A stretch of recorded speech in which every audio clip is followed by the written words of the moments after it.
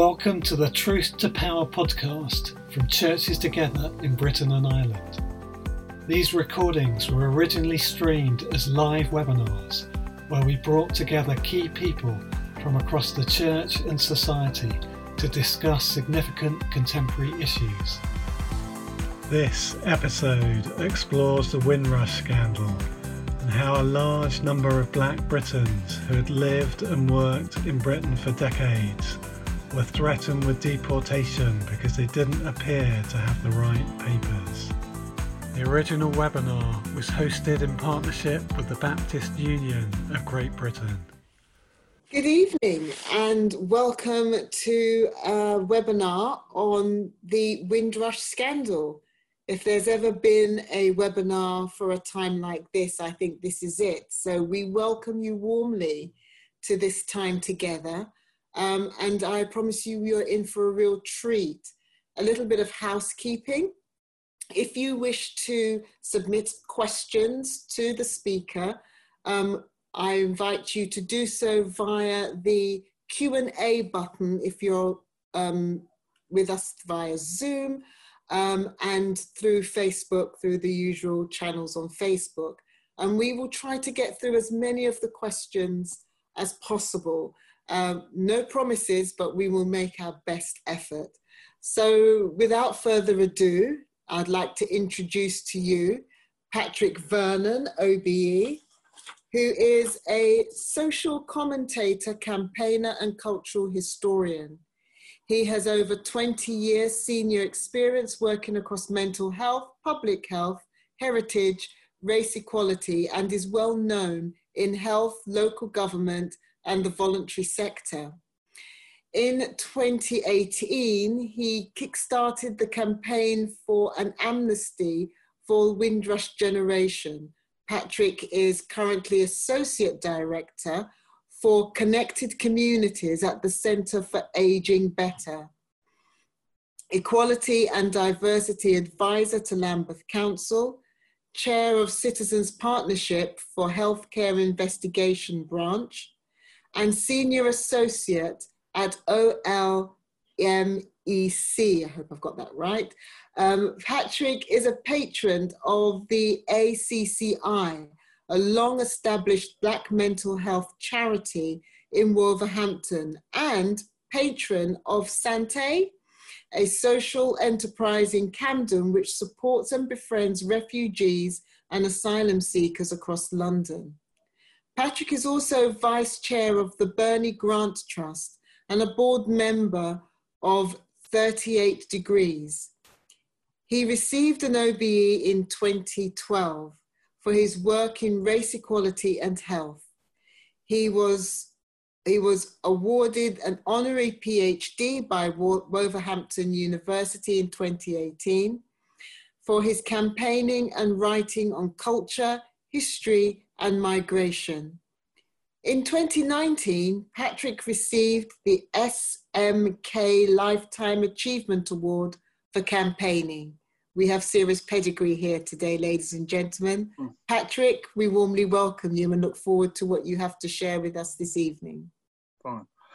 Hi, good evening everyone online, and it's really great to be invited by Churches Together to talk about the Windrush scandal. And about 20 minutes which I'll explain the Windrush scandal, why I got involved, what's happening now, and maybe how you can get involved as well. So a little bit about me. Obviously, Rosemary's given me a nice bio. Thank you very much for that. I was born in Wolverhampton, which is important. It was really fantastic because in 2018, the university gave me an honorary degree for my work communities. But my parents, they came from Jamaica, part of the Windrush generation. They came to Wolverhampton in the late 1950s, and they raised me and my four sisters. My parents, touch wood, are still alive. During their late 80s. They're shielding or post-shielding. I don't know what situation around COVID-19 now is, but they're still going strong. But what's happened in Wolverhampton, like other parts of the country, a lot of the Windrush generation have died, for many years, but particularly in Wolverhampton and in the Black Country in the West Midlands, there's been a high proportion of Windrush generation, and people in the churches in Wolverhampton have been about 4 pastors that have died of COVID-19 in the last few months as well. And I think this is important because I think the Windrush scandal is really about the current inequalities that we face in society as well. So I grew up in Wolverhampton, and actually I grew up in the church, so basically the Black-led church movement. And ironically, the first established church, Black-led church, a Black majority church in Britain, was established in Wolverhampton by Reverend Oliver Lysite in 1953. And I think it's quite significant of that because many years later, about 5 years ago, I worked with the Lysite family in the New Testament Church of God and the Wolverhampton Civic Society, and we've got a blue plaque to recognise his achievement. And the question is, how many blue plaques are there of Black church leaders in Britain who have passed on their ancestors or to heaven? And maybe that's something that you may want to think about recognising that history of people working in mainstream churches as well as the Black majority churches as well. So that was my background in many ways, and that's informed me of my work around campaigning, social justice, etc. And how I got involved in the Windrush scandal wasn't because of the scandal itself. For many years, I've been campaigning for a National Windrush Day, and the reason why I thought this was important was I've been able to capture my parents' oral histories. So I've filmed over the years. I've filmed them, interviewed my parents. So for prosperity's sake, for the family, that's important. Secondly, I've been involved in a number of historical research projects and community projects around the Black history of the Black community. And I launched my website in 2002 called, which is still going. It's one of the longest established Black history websites in the UK. And the reason why I launched that website, because at the time I was working for the NHS as a senior director, and I wanted to put something back in the community. And I was mentoring lots of young Black boys, 10-year-olds, 14-year-olds, people lost their jobs, young people. And one of the key things I noticed was that there was a lack of acknowledgement or understanding of our history in Britain. Didn't know much about the history in the Caribbean or Africa, and I didn't know much about the history in Britain. So I had this personal quest whilst I was working as senior director at NHS to try and do something different around history. I had a passion for culture, for Black history. I never went to university to study history. I studied law instead, actually. But I had this passion for history. And so I developed this website. And then a year later, I developed another website called 100 Great Black Britons, which was about celebrating 2,000 years of Black presence in Britain. And I did that website because the BBC at the time, when they did their 100 Great Britons campaign, did not have one Black person or any Asian person or of colour in their campaign when they were celebrating British achievements. Not a lie. They had Freddie Mercury, who was the lead singer of Queen. But if you looked at Freddie Mercury, you wouldn't think he was white anyway, but he was actually of Persian heritage, Farsi heritage, and he was born in Zanzibar. But apart from Freddie Mercury, that was it. There was no person of colour on that list. So I did a counter campaign, which went ballistic, which was quite successful. And that led to the public voting for Mary Seacole as the greatest Black Briton in 2004. That led to a number of Black nurses to raise money for the Memorial statue, which was unveiled about 4 years ago, which was fantastic in the grounds of St Thomas Hospital. But also that led to start a whole campaign to recognise that Black British history was important. Mary Seacole was included in national curriculum for the first time, along with Lord Equiano. And so that's been my background leading up to Windrush scandal. I had a good understanding of Black British history, the history of the Caribbean, the history of enslavement. And for many years, I would travel to Africa just to learn the history of Africa. I've been to West Africa, East Africa, just learn about the history and grounding myself, and then using that experience to do loads of workshops on family genealogy, family workshops. I published a book written by Robin Wood called When We Ruled, which was quite important, a seminal book in many ways about African civilization prior to slave trade. So I was immersed in all the different histories of our lived experiences going back thousands of years. And through this process, with a lens look at the black experience in Britain, there was hardly any acknowledgement of my parents' generation, the Windrush generation. I befriended the elder in Hackney. I live in Hackney. Befriended the elder called Eddie Martin Noble. He wrote a book about his life in 1984 called Jamaican Airman, published by New Beacon Books. And in his book, he talked about the colour bar, the racism, the experience of discrimination he faced when he volunteered for the RAF in 1943, and the experience of the colour bar in Britain in the late 40s, 50s, 60s, till the time of his, till about his life in general. And I got to know Eddie. We were, in many ways, we had a bond. He had 2 daughters, but he never had a son. And he adopted me like a son. And I didn't really know much of my grandparents because I lived in Jamaica. And most of them had passed away by the time I did go to Jamaica to see them. So we had this special bond. And through this special bond, and I think what church did he go to? He was actually a Christian. He was active Christian as well. I think he might have gone to a Baptist church. And we got to know each other really well, shared me his life stories. And I said to him one day, Eddie, you've got this fantastic story. He was born, by the way, in 1917 on Valentine's Day. And he told me about the history of Jamaica from a really lived experience of colonial Jamaica in the 1920s and 30s and 40s before he came over to serve in the RAF. Which is quite important to have to understand what Jamaica was like, what the Caribbean was like under colonial rule, basically. And there was a clear racial divide, colour skin, complex divide, class divide, and all that stuff that was there, which in many ways it's still there in Caribbean society, to be quite honest. Anyway, so interviewed Eddie, and it was fantastic, his lived experiences. He passed away in 2007 at the age of 90, died of cancer. Family asked me to do a eulogy at his funeral, and I realised I'd interviewed him. I got lots of film footage about his life, and I decided to make a documentary in 2008. In 2008, it was 60th anniversary of the Windrush Empire Windrush document, Bilberry. 10 years before that, in 1998.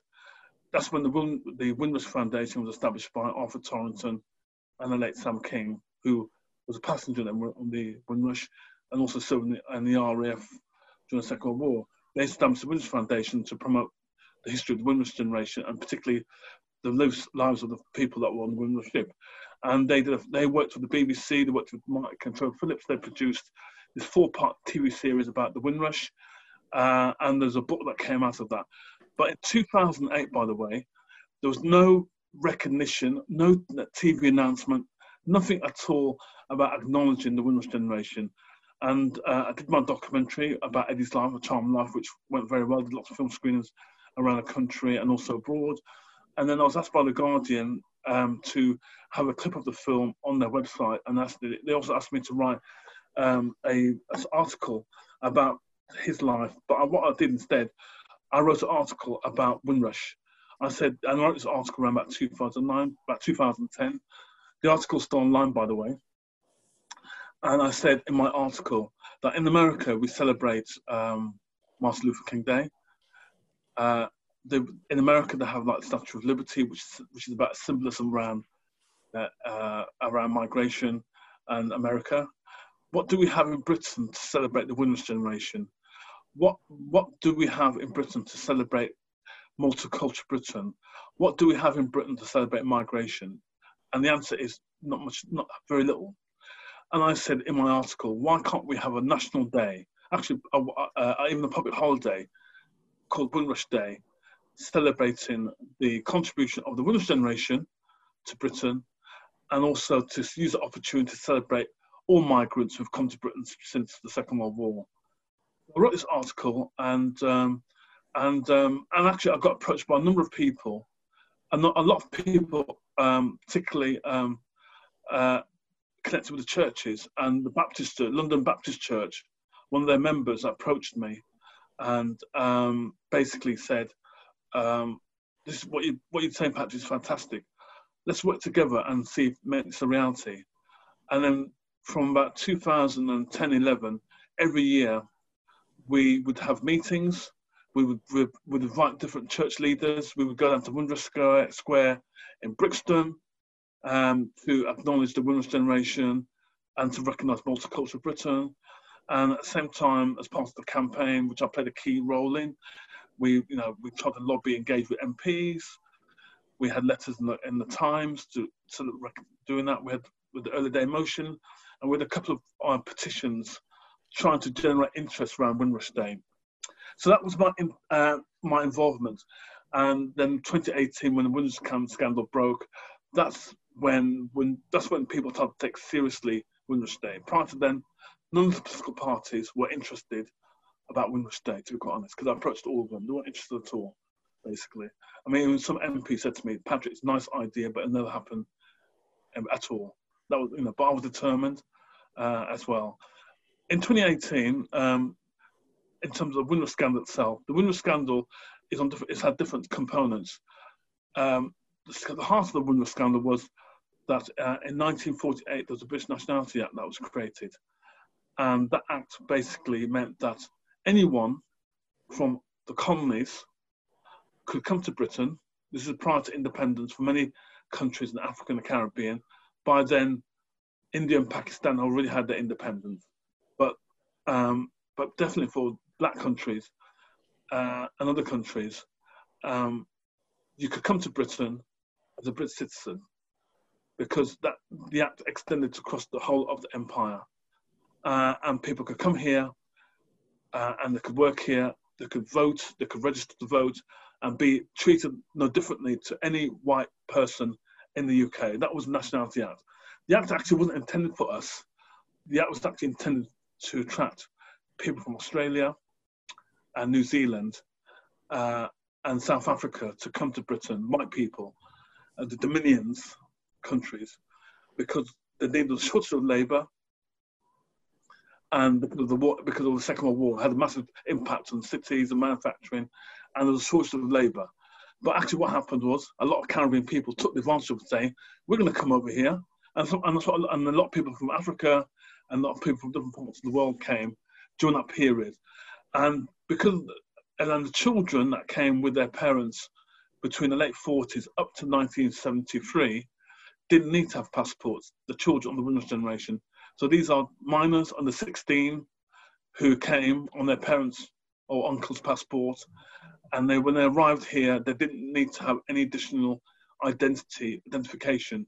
They would naturally assume they were British because of that particular legislation. Then when you roll the clock forward, then you obviously, Enoch Powell in 1968, he made his speech, Rivers of Blood. And his speech, in many ways, set the template for immigration policy, even today. And then, even if we speak today, the current government are still insistent on using a hostile environment policy, which is based on fear and intimidation to discriminate against people of colour regarding their status in Britain. And that is because of Enoch Powell's speech of Rivers of Blood. Ironically, Enoch Powell was MP in Wolverhampton. My parents came to Wolverhampton.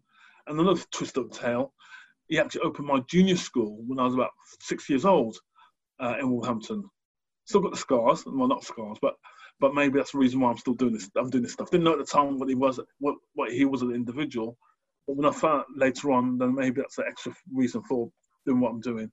And then in 2014, the government created a hostile environment policy through the immigration bill, which meant that anyone had to have a passport or some form of or proof of indefinite leave to stay to confirm or to access job opportunities, open bank accounts, anything that we do normally in Britain.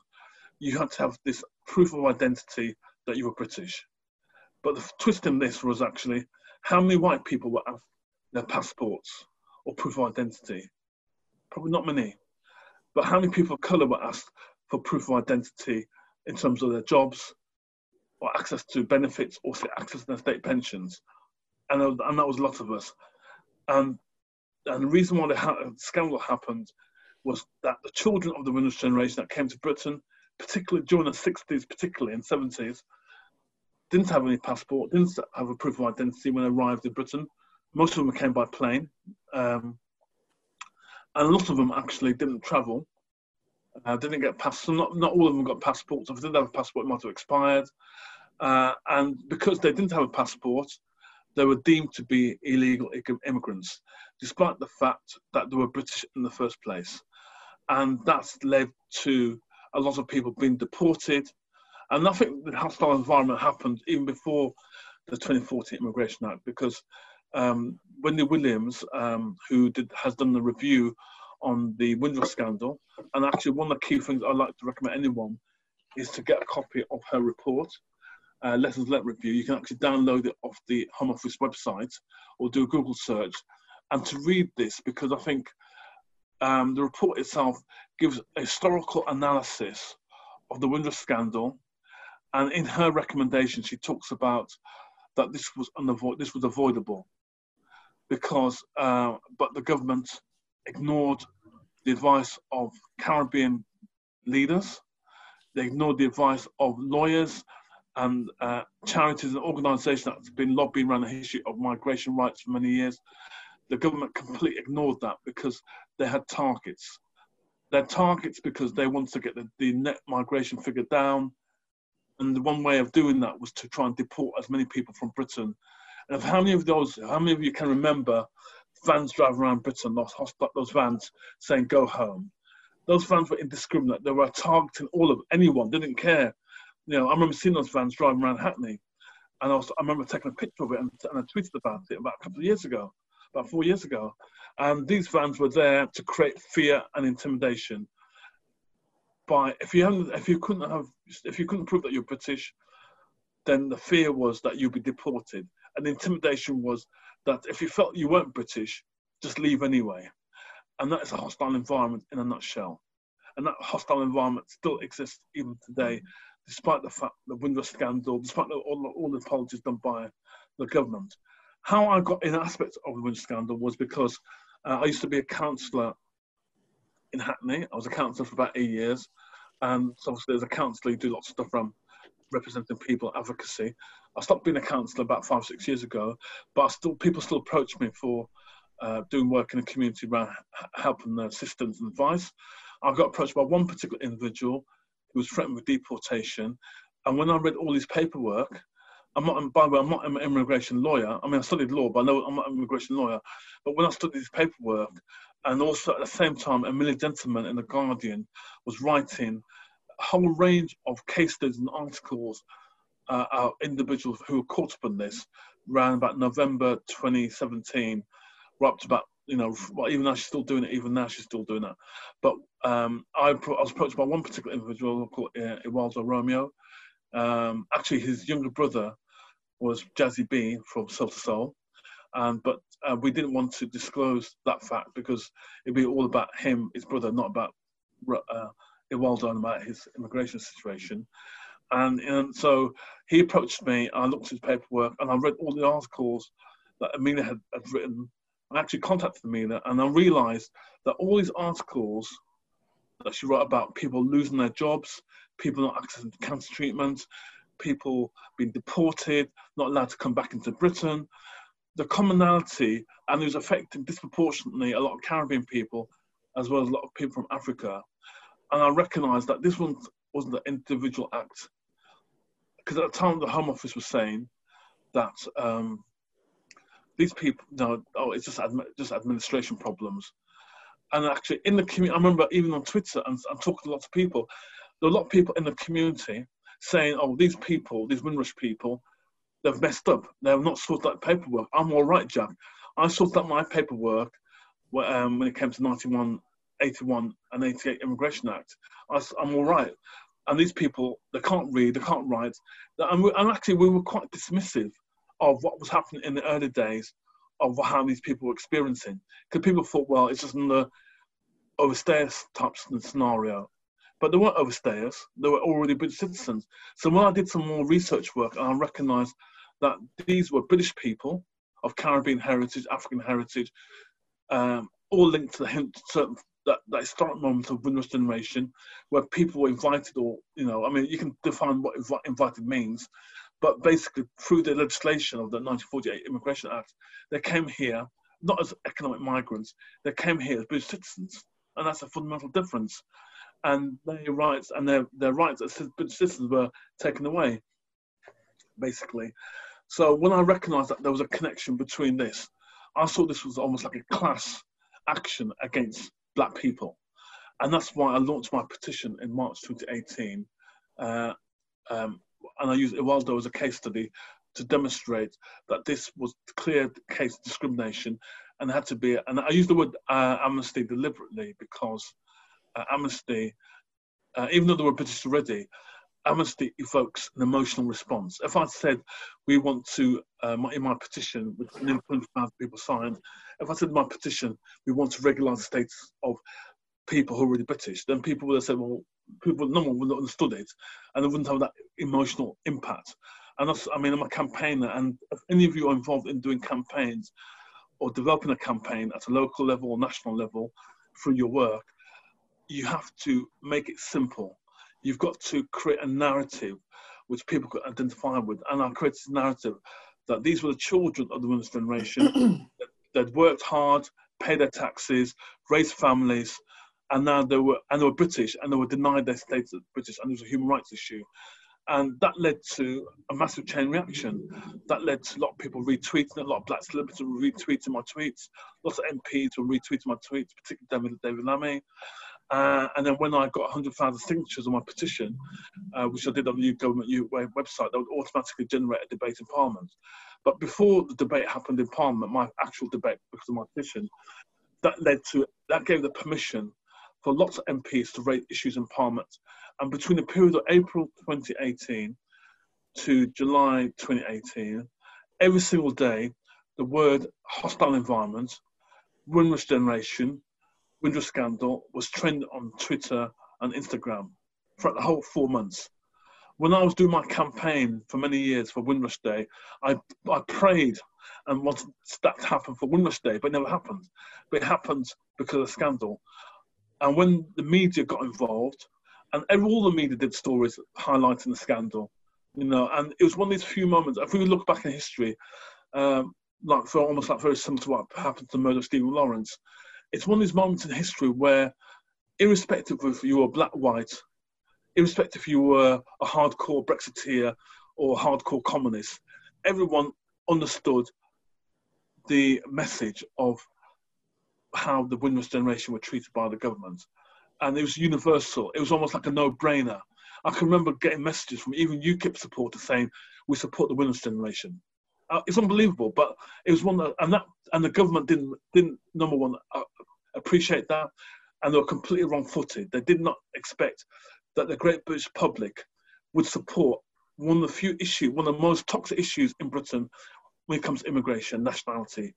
You know, all opinion polls, and even now, a lot of opinion polls say that immigration is the number one issue, and that's why we're leaving Europe, basically. But for that brief moment in time, a lot of people supported the campaign for the Windrush generation and supported the idea of amnesty.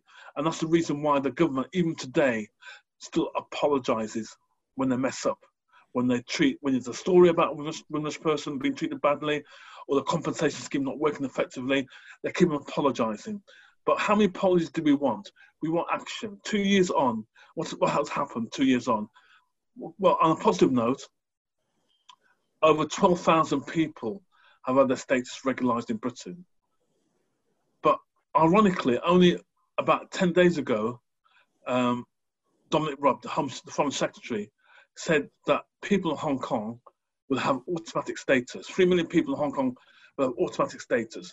But yet, why is it that people of the Windrush generation and their children have to go through the degradation of going to the Home Office to still prove that they're British, when people from Hong Kong, just like that, can have their status just like that?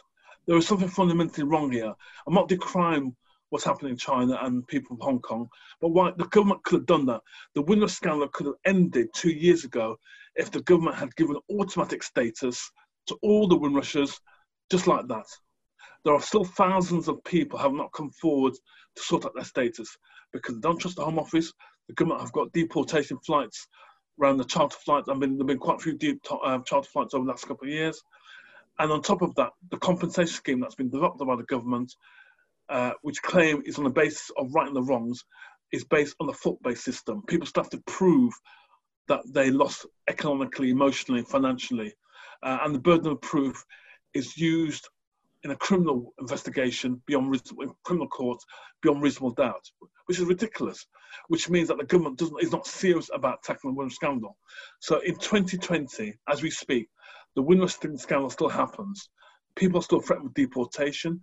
People are stuck in detention centres, not knowing if they're going to be deported or not. Thousands of people have not come forward to sort out the status because they don't trust the Home Office.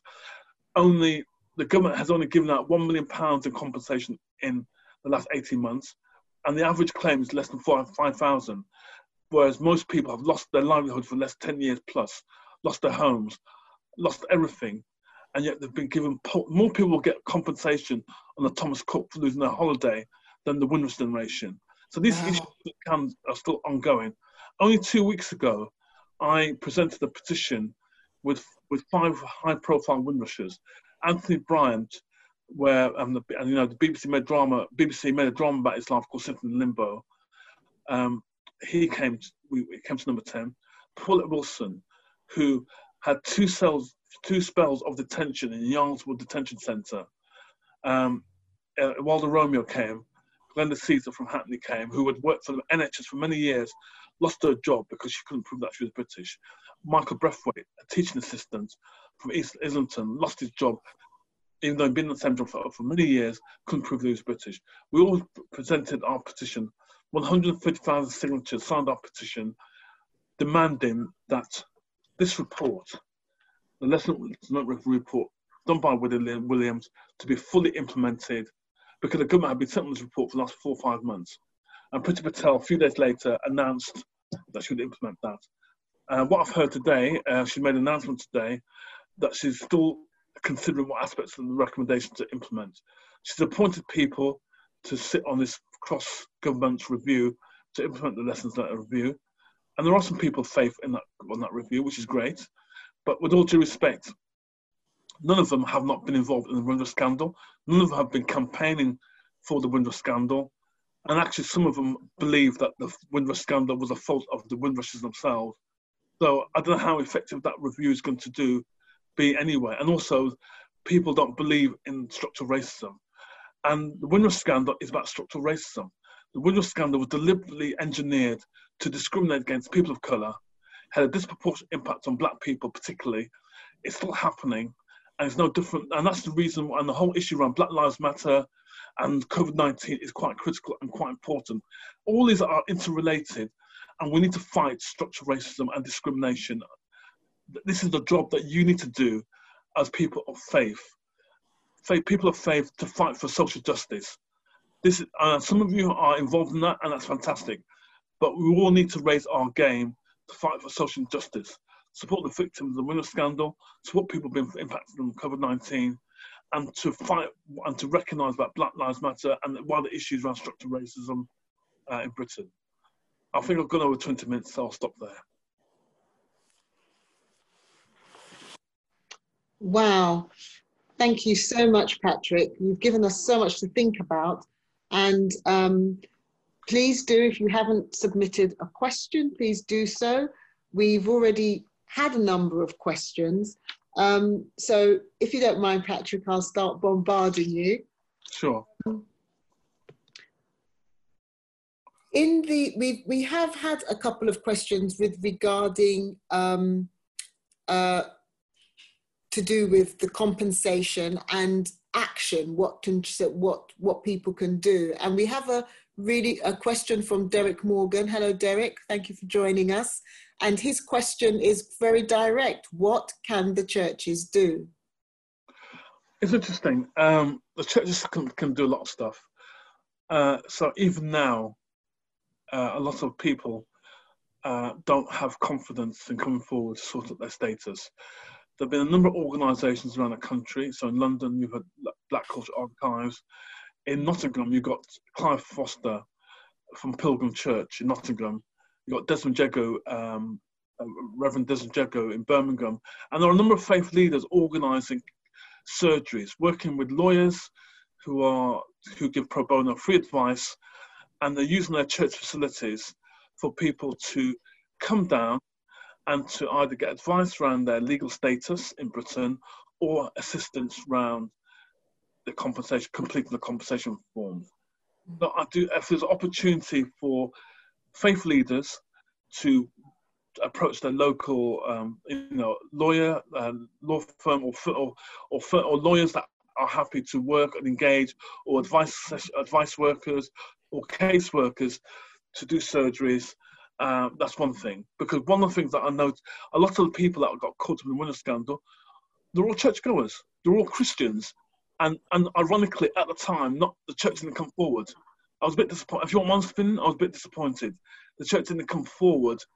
And if you compare this to America, it'd be a different ball game.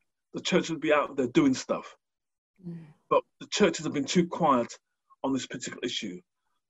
As a general, there have been some fantastic church advocates and leaders, but generally speaking, the church has not raised its game on this particular issue, with a majority of their members and the children of their congregations have been caught up in a scandal. And why do you think that is? Do you think that's something to do with Black majority churches on the whole being discouraged from getting involved in matters of politics, or do you think it's something else? It's a good question. I'm sure you have these debates already. I've had conversations with Richard over the years regarding this. It's difficult because it is political. You can't avoid it. If you've been told by the government that we're going to deport you because we don't believe that you're British, but you are, it's political. It's only when you challenge the government and the government realizes that they've gone over the line, that's when, and that's what I've been doing. It's about being an activist and campaigner. Christ was an activist and campaigner, wasn't he? That's what I was taught when I went to Sunday school. He was a campaigner, he was an activist. He spoke out, ultimately paid the price. And I think sometimes we want the easy life. We don't want to kind of push the boat too much. But, this is hostile. The hostile environment is based on, if you watch any film around the mafia, like, any Martin Scorsese film, the mafia operates for some of the Home Office. It's based on fear and intimidation. And that's what the government policy was at the time, and still is. It's fear that and intimidation. And we have to challenge that. It's not right. It's ungodly. It's not right. It's ironic because Theresa May, who's a practicing Christian, she sanctioned that policy. On reflection now, now she's out of office. She's now speaking up about it again. So it's interesting about how politicians are as well. So I think the church could do more. One thing you can do is, I've got a petition. I'm happy to share the link. I've got a current petition about the Women's Compensation Scheme. So the Women's Compensation Scheme was launched April 2019. The whole idea of the scheme, in theory, was to cover all the losses of anyone who was caught up in the Windsor scandal, basically. And that was the point of Martin Ford QC, black barrister, who helped to recommend the device scheme, which is fine. And I was very positive about that at the time. I'm now less positive because the way that the Home Office, number one, the Home Office should not be managing the compensation scheme, because the Home Office currently, and it's in the same directorate, believe it or not, where they do the deportation flights. It's the same directorate that oversees the detention centres. And yet, at the same time, they are meant to be managing a scheme to be empathetic to the victim of the scandal. It doesn't stack up. It's a conflict of interest, and that scheme should be managed arm's length outside of the Home Office, because and it's not working anyway. So my petition, which is on 38 Degrees, and I'll share the link, which 55,000 people have signed it so far, is demanding that the compensation scheme is moved out of the Home Office to an independent agency. because the scheme is not working. If you speak to any of the victims of the Windrush scandal, the way that they have to complete sending information, it was bad enough already in the first place that they have to submit lots of paperwork to demonstrate they were British. They're doing the same thing again to get compensation. It's almost like they've been treated as benefit scroungers. And they were in the wrong. It was the government that was in the wrong. And if using the principles of restorative justice, the government should say, we messed up. We will make it easy for you to pay you for what we've done to you. Because we messed your life up. And on top of that, some of you have died. 5 people, by the way, 5 people have died in the UK. And even today, the estates have not been paid anything at all. It's outrageous. If this is any other community, it'd be like World War. Why are we being treated with so disrespect and degradation? So it'd be really fantastic if people could sign a petition. And if you want to join, if we get 100,000 signatures, it'd be fantastic if you could all join me and we could take it down to number 10. Brilliant. Okay, that's the call out there, people. Get onto that petition and get your walking shoes on and take a stroll down to number 10 Downing Street. I'm sure you'd be warmly welcomed. We have a number of questions here, all anonymous, but around this whole issue of the compensation and deportation. Like how many people, do we know how many people were deported? And how many people on the whole were caught up in the Windrush scandal? And yeah, I suppose that's quite, that there was another one earlier on here. And where is it? And we said, bear with me. Right, so, you know, it was a question, well, I think you've answered this one. Have the Windrush generation been properly compensated? I think that's a resounding but also, you know, how many people are being deported and how many people are still struggling with this process? Do we have those figures at all? The answer is we don't know. That's a problem. Right. So in the early days of the Windrush scandal, the government did bring back some people from the Caribbean. About a couple of people, they paid for their ticket, brought them back. But that was, I think it was more of a PR stunt because because the government was on the back foot. It was like embarrassment, and so they had to do something. But they've not brought anyone back from Africa. A lot of people have been deported. A lot of people, Sierra Leone, Nigeria, and Ghana. Wow. And there are lots of Africans who have been treated the same way as Caribbean people, and there have been no attempts or effort at all to even bring them back or even make the effort to say you're entitled to compensation. I think it's outrageous. It's actually quite scandalous. And that's my petition as well, that there should be the government, the Foreign Office and the Home Office should be working with NGOs in Africa to identify people who have been deported and to support them to come back to Britain or to give them compensation. Nothing has been done at all in that respect, at least in the Caribbean, because there's been a lot of noise. And I think that's because the Caribbean community have been putting pressure anyway on Caribbean ambassadors to do something. But what's happening in the community, the Nigerian, Ghanaian, Sierra Leone community? Are they talking to their high commissioners or ambassadors? What's happening with the governments there? They're not doing it. They're not putting pressure on the Home Office or the Foreign Office. So therefore, nothing happens. So again, this is quite important. I think we don't know. The only thing that we do know is in the last 18 months, there have been 2 charter flights where they have deported just under 60 people back to Jamaica.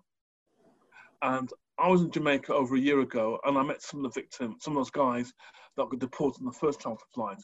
And when you are deported, it works on the basis that you're deported because you're not a British citizen, and therefore, as far as they're concerned, you're stateless. And when you go to Jamaica or whatever, you don't have to register to be a Jamaican citizen, believe it or not, before you can get anything. And also there is a stigma also. So people see you coming from the West. They perceive you've messed up your life. Now you want to come here to our country. There's not much sympathy, ironically and sadly, for people who are deportees. There have been cases of people being murdered, and lots of them are, and lots of the deportees can't get jobs because they have a criminal record. The very fact that you might be deported is seen as a criminal record, and therefore when you try and get a job, and if you say I'm a deportee, you're like pariah. They don't want to touch you at all, and the government has not provided any support or assistance whatsoever. It's outrageous. It really is outrageous, and we're not fighting hard enough. At least in some countries, they've refused these deportation flights, and so that's an issue itself. In terms of going back to the point around the compensation scheme, the compensation scheme is not just simply for victims of the Windsor scandal. I believe, and it's not written down, I've been campaigning for this, that when we had the 1981 Immigration Act, and I can remember this very well because my parents, they got naturalised, because they were told by the government, if you did not naturalise, you might be threatened with deportation. So my parents naturalised. Hundreds of thousands of Caribbean people, African people, naturalised. That was wrong. We should have not got naturalised in the first place because they were already British. But we were told that we weren't British, so people paid their money, and I think people should get compensation for applying for naturalisation back in the 1980s. That's my personal opinion. Mm-hmm.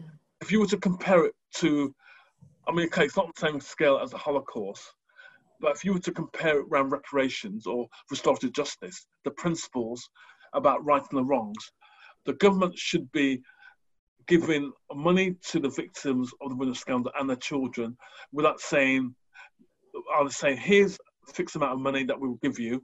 And I've suggested that everyone should get a minimum of £10,000 minimum, and then they could claim additional for compensation.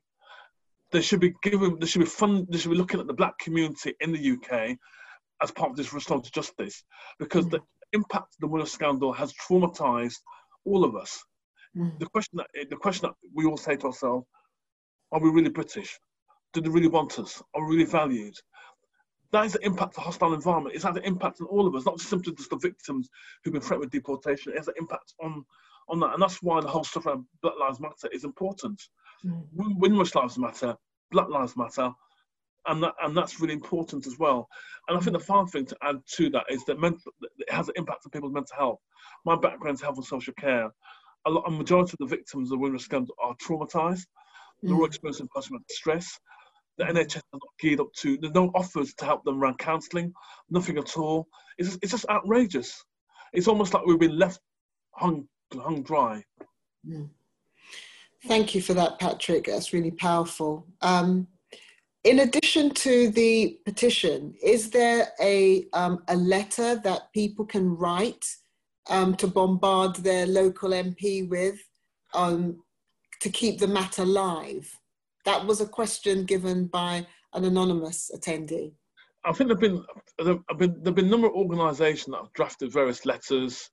Currently, the Equality Human Rights Commission, they are challenging the government on the hostile environment, and they have launched a survey to get people's views and opinions. So if you go into the Equality Human Rights Commission's website, you can see information about their plan to challenge the government on the hostile environment. That was one of the recommendations that was made by Wendy Williams in Lesson Learned Review, that there has to be a review of the hostile environment policy. And I think making submissions to the Equality Human Rights Commission to support in the context of the Windsor scandal and hostile environment is important. And I think just contact your MP anyway. Just contact your MP and say, either go to their surgeries or drop them an email and to say, what are you doing to advocate and to represent the victims of the Windsor scandal, basically. Or even better, you can do a Google search on Hansard and see what they've said in Parliament or done. But I think you should contact your local MP. I think that the compensation scheme is really, really critical. We need to get that right. And I'm not quite sure whether if I'll give the link to yourself or Richard afterwards, and then you can share that with everyone if that's easier. Or I could do the link. I can share the link now. It's a bit easier. I can go to. That'd be great if you could share the link. That would be great. We can do both and share the link and put it someplace where people can have access to it. That'd be great. Yeah. And also, there's lots of organisations campaigning generally for years on hostile environments. There's a Joint Council Welfare for Immigrants, Migrant Rights Network, Praxis, there's a whole range of organisations doing. There's quite a few lawyers. I work closely with Jacqueline McKenzie. She's a black solicitor based in Streatham, and she's been supporting lots of victims. Black Culture Archives, I'm working with Black Culture Archives on a number of events around, and they've been organising surgeries for the last couple of years as well. But I think churches could do that as well. Thank you for mentioning the Black Cultural Archives, because at the beginning of your talk, you spoke quite passionately about the importance of knowing our multi-ethnic history and the contribution of people from Africa and the Caribbean and East and South Asia. Why? Clearly it is important, but could you share why you think it's particularly important in this British context? It's very simple. We have contributed through blood, sweat and tears for 400 years, literally. And also, you know, I mean, I've got a book coming out in September, which I've written with a colleague, Dr. Angelina Osborne. It's called 100 Great Black Britons. It's based on the website I did 17 years ago called 100 Great Black Britons, but now it's going to be a book format, but it's updated with, and that book is celebrating literally 2,000 years of Black British history, of people who have contributed, made a difference as Black people of African descent in Britain. And we've profiled, we'll be announcing 100 people who have made a difference, updating the campaign that we did 17 years ago. And, you know, and the book itself is about, and the reason why we've done that book is about that we have contributed to Britain. But sometimes the way that the media portrays as if we're still scroungers and we're lucky to be here and we should be grateful. Oh no, I don't think so. We've influenced Britain in so many ways, and that's important. It's important for us. It's important for our children, our grandchildren. It's important for white people to understand that we are here. We ain't going nowhere else. This is our country. So get used to it, live with it. And I think thirdly and more importantly, it's about validation of our lived experiences. Really important. We are, you know, the whole stuff around everyday racism, that it's like a cancer that attacks all of us, our people of colour, every single day. Undermine, you know, stuff that undermines our confidence in our ability at work, at school, whatever it is. It's corrosive. And sometimes we have to say, you know what, we are proud of what we've achieved. Whatever it's big or small, that's important. It gives us our sanity. I've worked in mental health for many years. There is no coincidence why there's a massive overrepresentation of Black people in mental health services. We're the lucky ones. Maybe we're able to have the coping strategies to deal with everyday racism, but not everyone can deal with that. And that's why there's a massive overrepresentation of us in the mental health system, because those people who've been caught in the mental health system have the cancer of racism and discrimination. Well, obviously, there's other factors as well, which people have mental problems, but one of the key factors is the impact of racism and discrimination. When I've worked in public health policy, we don't talk about that. We don't even talk about the impact of racism and discrimination on the physiology of your body and on your mind. It's only recently, because of COVID-19, there's now a bit of a debate about this issue around structural racism and COVID-19 and how it's discriminating more, and as well as more deaths. You know, but the impact of racism is important. So hold on to our history, be proud of who we are, keeps us sane. It really, you know, it's like, it could be a matter of life and death.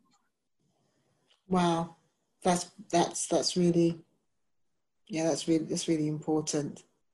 So your book is called 100 Great Black Brit. It's coming out in September. It's been published by Hachette. It's going to be a profitable book. So it's a good filler for Black History Month and for Christmas.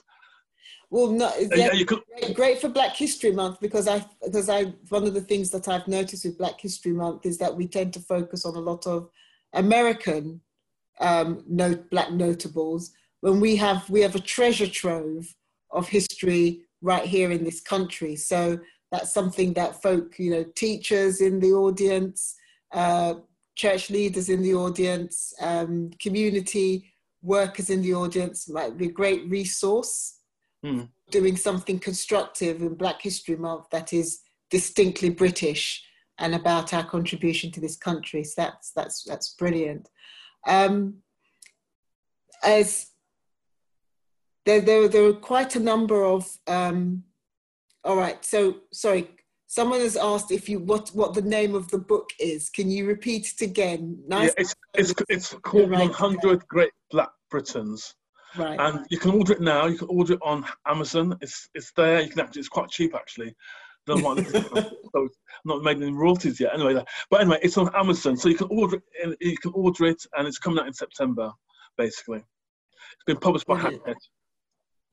So a great Christmas gift for someone that you love, people. There you go. We do your Christmas shopping for you here as well.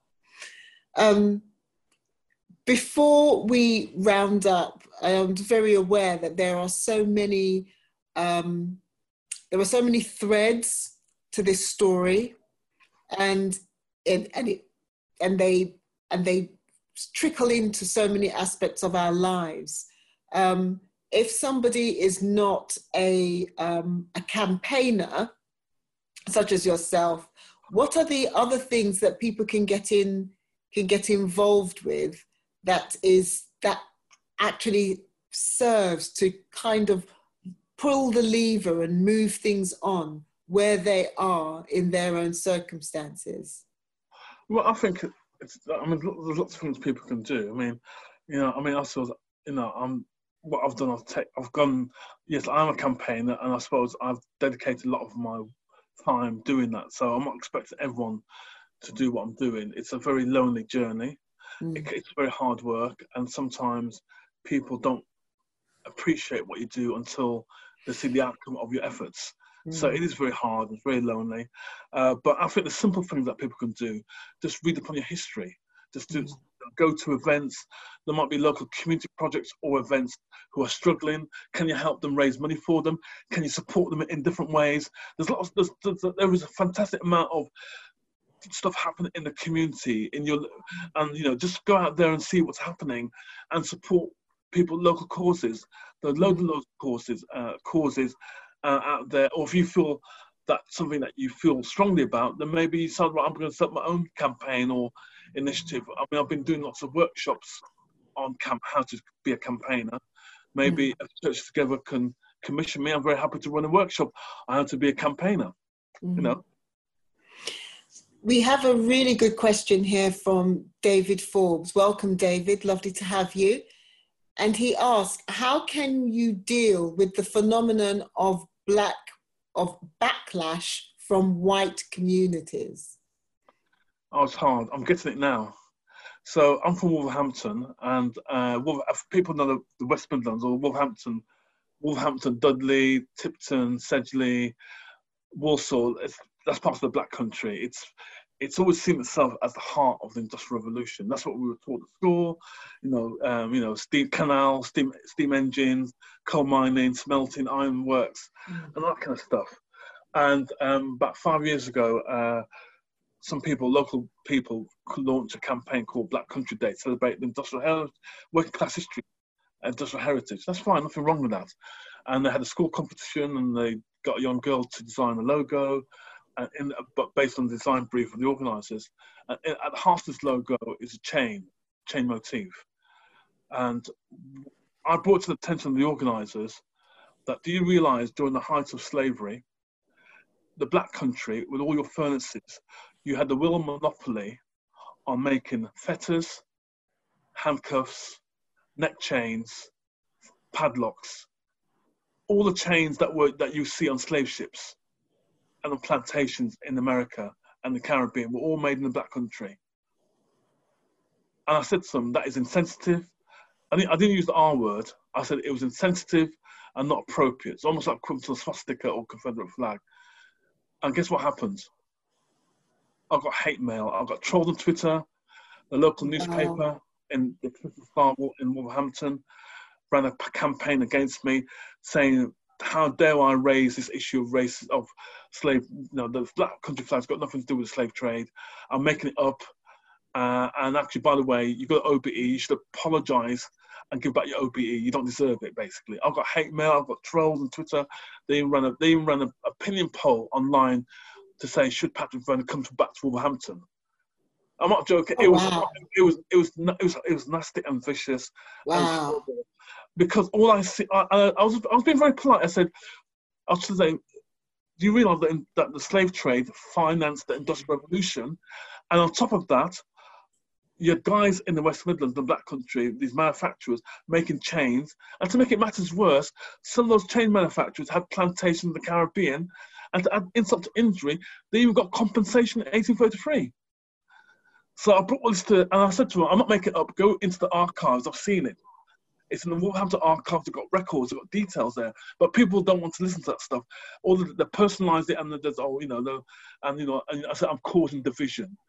Anyway, so every year in July, they have Black Country Day, and obviously my name always comes up. So I'll get hate mail. So this year, they had Black Country Day a few days ago, and what happened with the fire service in the West Midlands have decided not to use the flag. So again, they say, oh, it's all my fault. It's all Patrick Vellner, because I should have kept them up.